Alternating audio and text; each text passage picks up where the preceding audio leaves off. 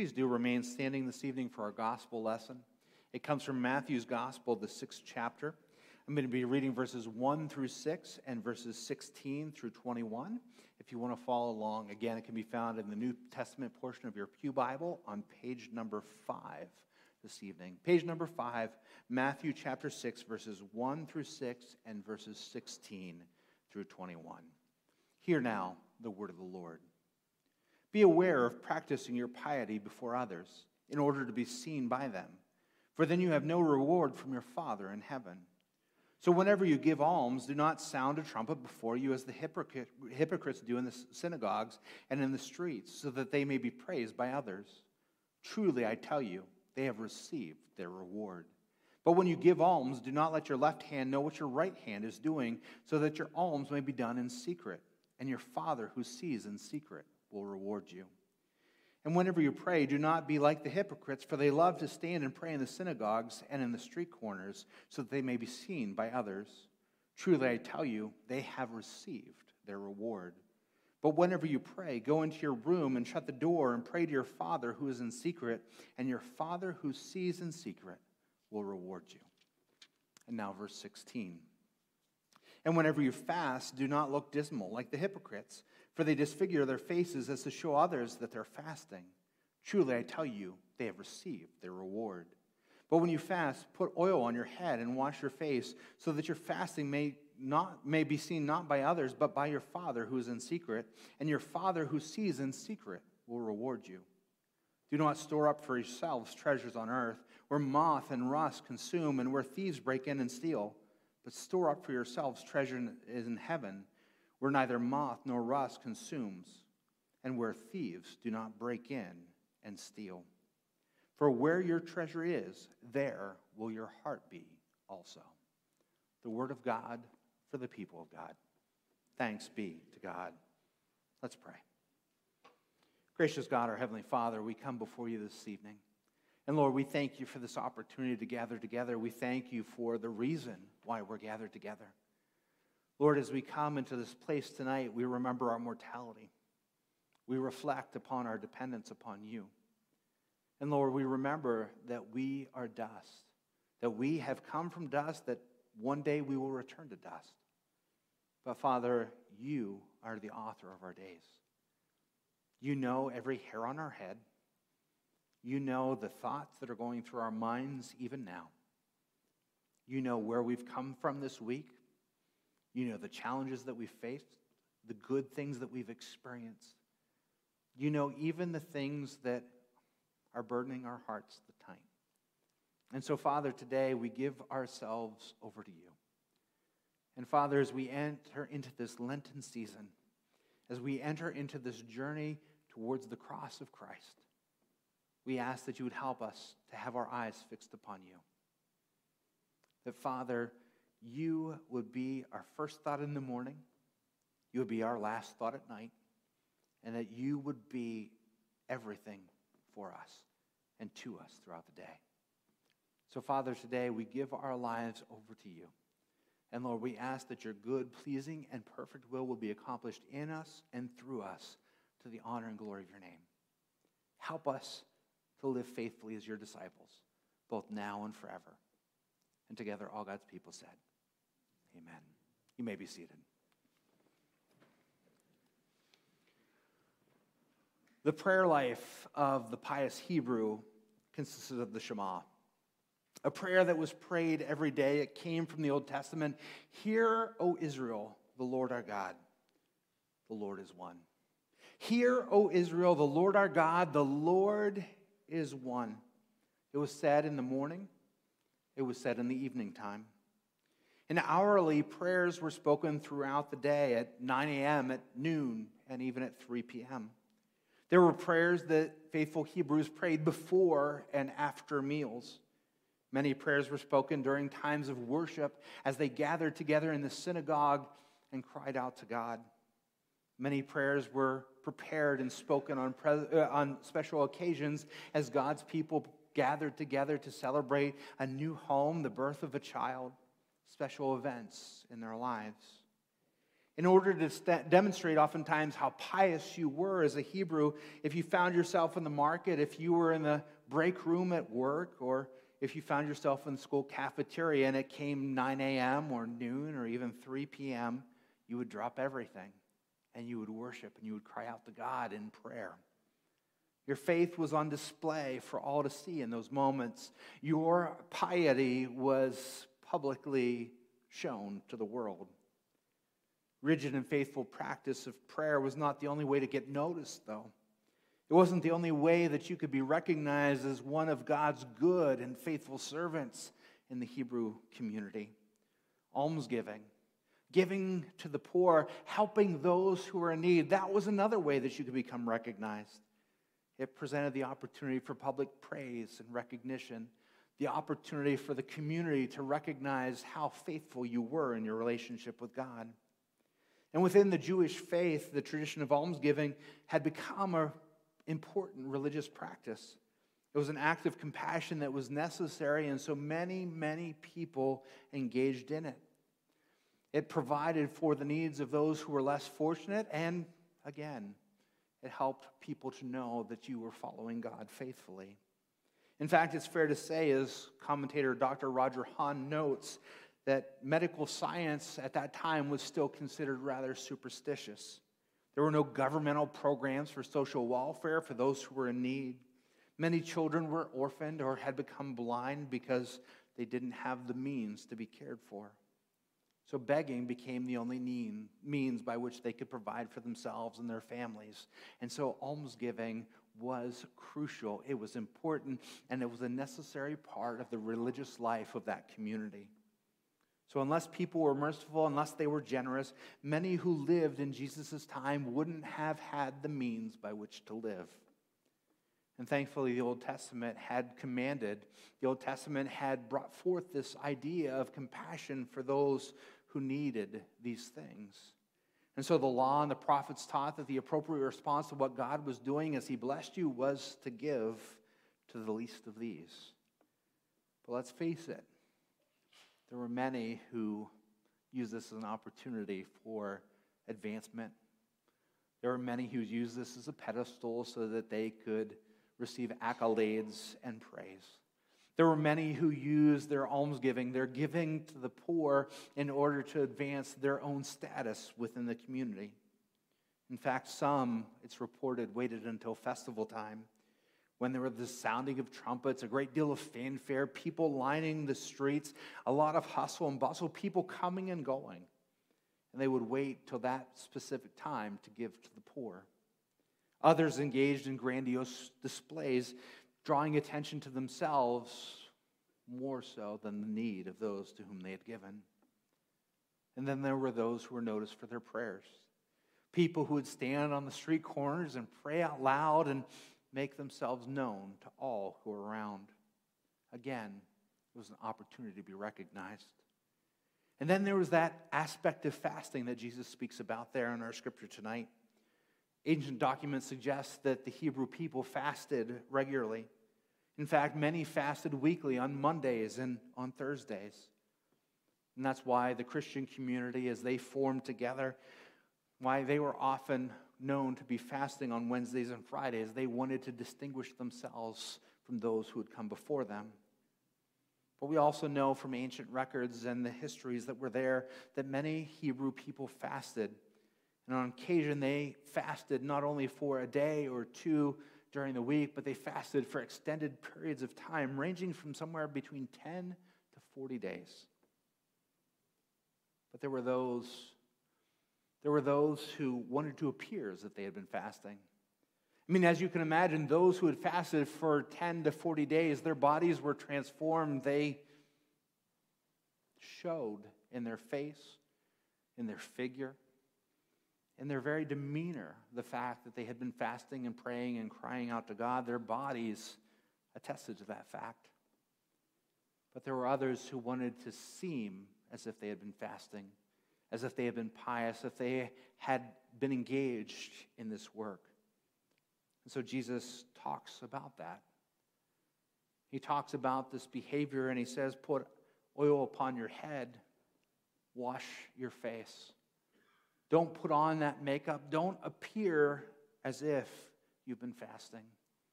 Don't appear to be pious if you haven't been engaged in this work.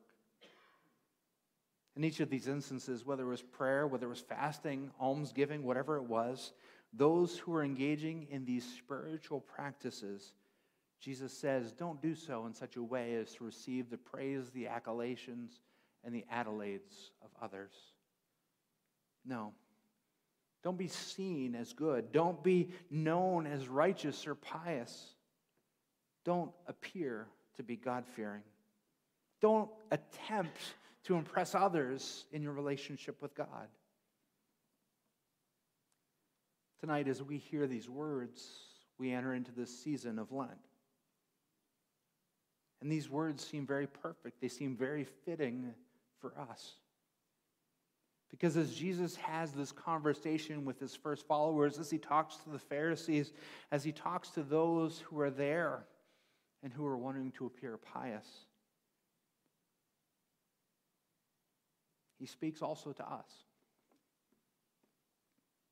We enter into the season of the church where, with the help of the Holy Spirit, we're intended to examine our lives, to see where our lives don't match up, where God's leading, with his direction, with what his word is speaking.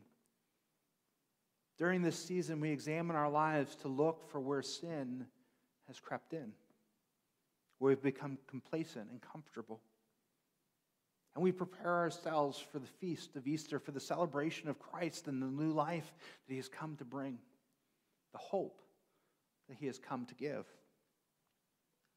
But it's a somber time for us. It's a time that is characterized typically by sackcloth and ashes, just as Joel spoke of, just as Jesus speaks of. A time characterized by sorrow and supplication on our part. A time in which we repent of our sin. In which, with a broken and contrite heart like David, we come before God and we lay ourselves bare and we ask for his forgiveness. Yet, interestingly enough, although all these things, which often are considered private between us and God, all of those things began with tonight, Ash Wednesday. A very public display of our brokenness, of our frailty, of the fact that we have come from dust, and to dust we will one day return. And tonight, even as we gather together and as we hear those words, in just a few moments, we're going to have a very public display emblazoned on our foreheads. The sign of the cross in ash. And we're going to have the opportunity to go forth into this world, to the grocery store, to our homes, to our families, to those that we meet before our day comes to an end. And they're going to see that very public display. And throughout this season, many of us are going to fast. We're going to give up various things. It may be sugary sweets. It may be the richness of meats on Friday. It may be renouncing the comfort and familiarity of television each and every evening. Or it may be something else entirely. But therein lies the challenge, right? Balancing that inward work that God is doing within us with what's going on outwardly as we encounter others. Balancing our inward pursuit of God with those changes that God is bringing about in us. And that can be challenging. Because what do you say when there's that farewell luncheon at work and there's that rich cake and you've given up sugary sweets? And you say, no, I can't eat that today. Or what do you do when everyone's gathered around the water cooler and they're talking about that latest episode of whatever it was on TV and you would normally chime in, but now you have nothing to say? Or what do you do when you order that fish sandwich rather than that rich greasy burger on a Friday. Therein lies the challenge, right? There's part of us that wants to tell, to invite and welcome others into these outward acts that we're engaged in. We want to tell others, I can't eat red meat because it's part of my religious practice during these 40 days. Or we want to say to others, I can't indulge in that cake because I've given that up for Lent. Or you know what? I can't engage in that conversation about last night's episode of whatever it is because I didn't see it. I've DVR'd it and we're going to watch it after Lent ends. Part of us, if we're honest, wants to disclose what's going on, don't we? Part of us wants to scream it from the mountaintops. Look, I am a faithful follower of Jesus Christ.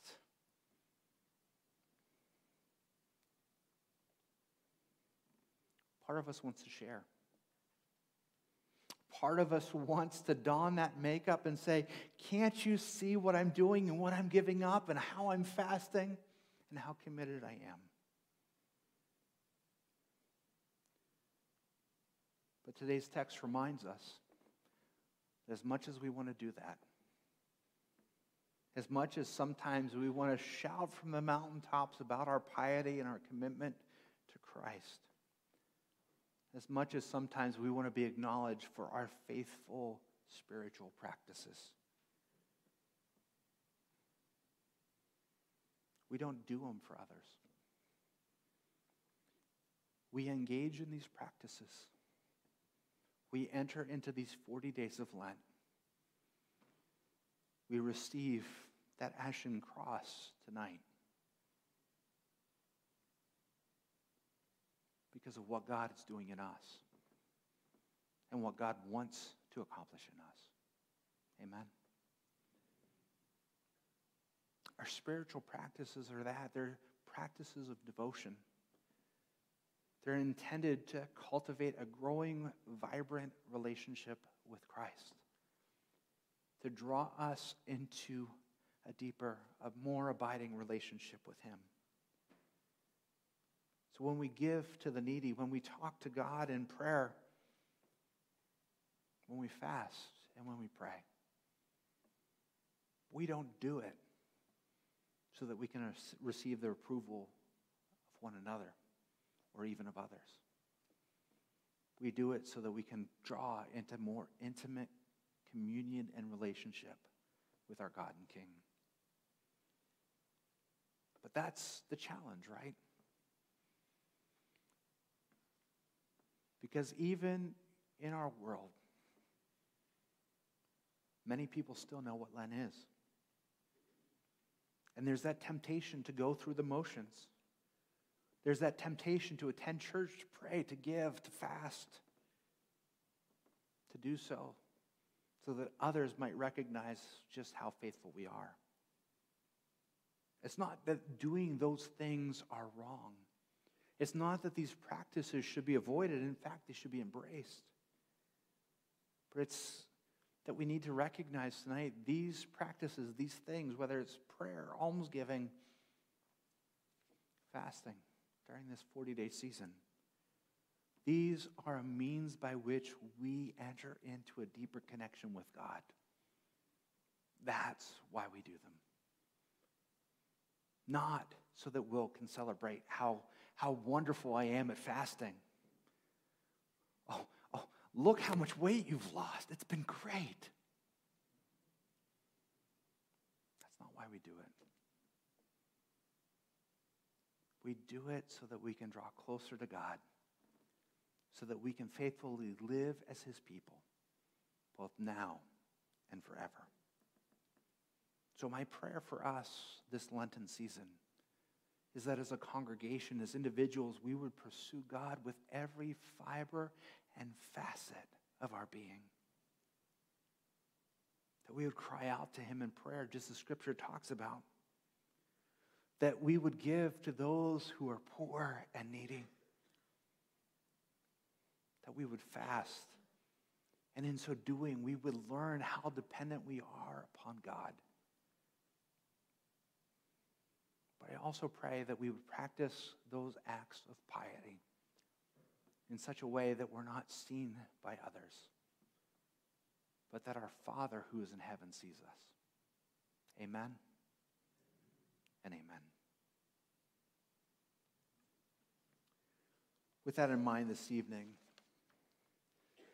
I want to encourage you just right where you are to be still and quiet. Before we enter into this invitation to Lenten discipline,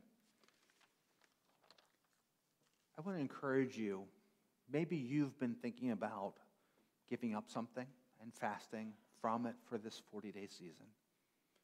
Or maybe you're thinking about engaging in a new spiritual practice, whether it may be daily Bible reading, prayer, doing some extra spiritual reading that you've not done before, but whatever it might be, I want to encourage you just in your heart and with no one else listening in to lift those things up before God.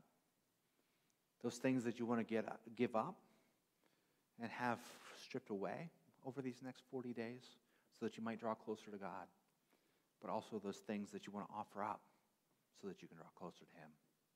So let's do that before we enter into this invitation.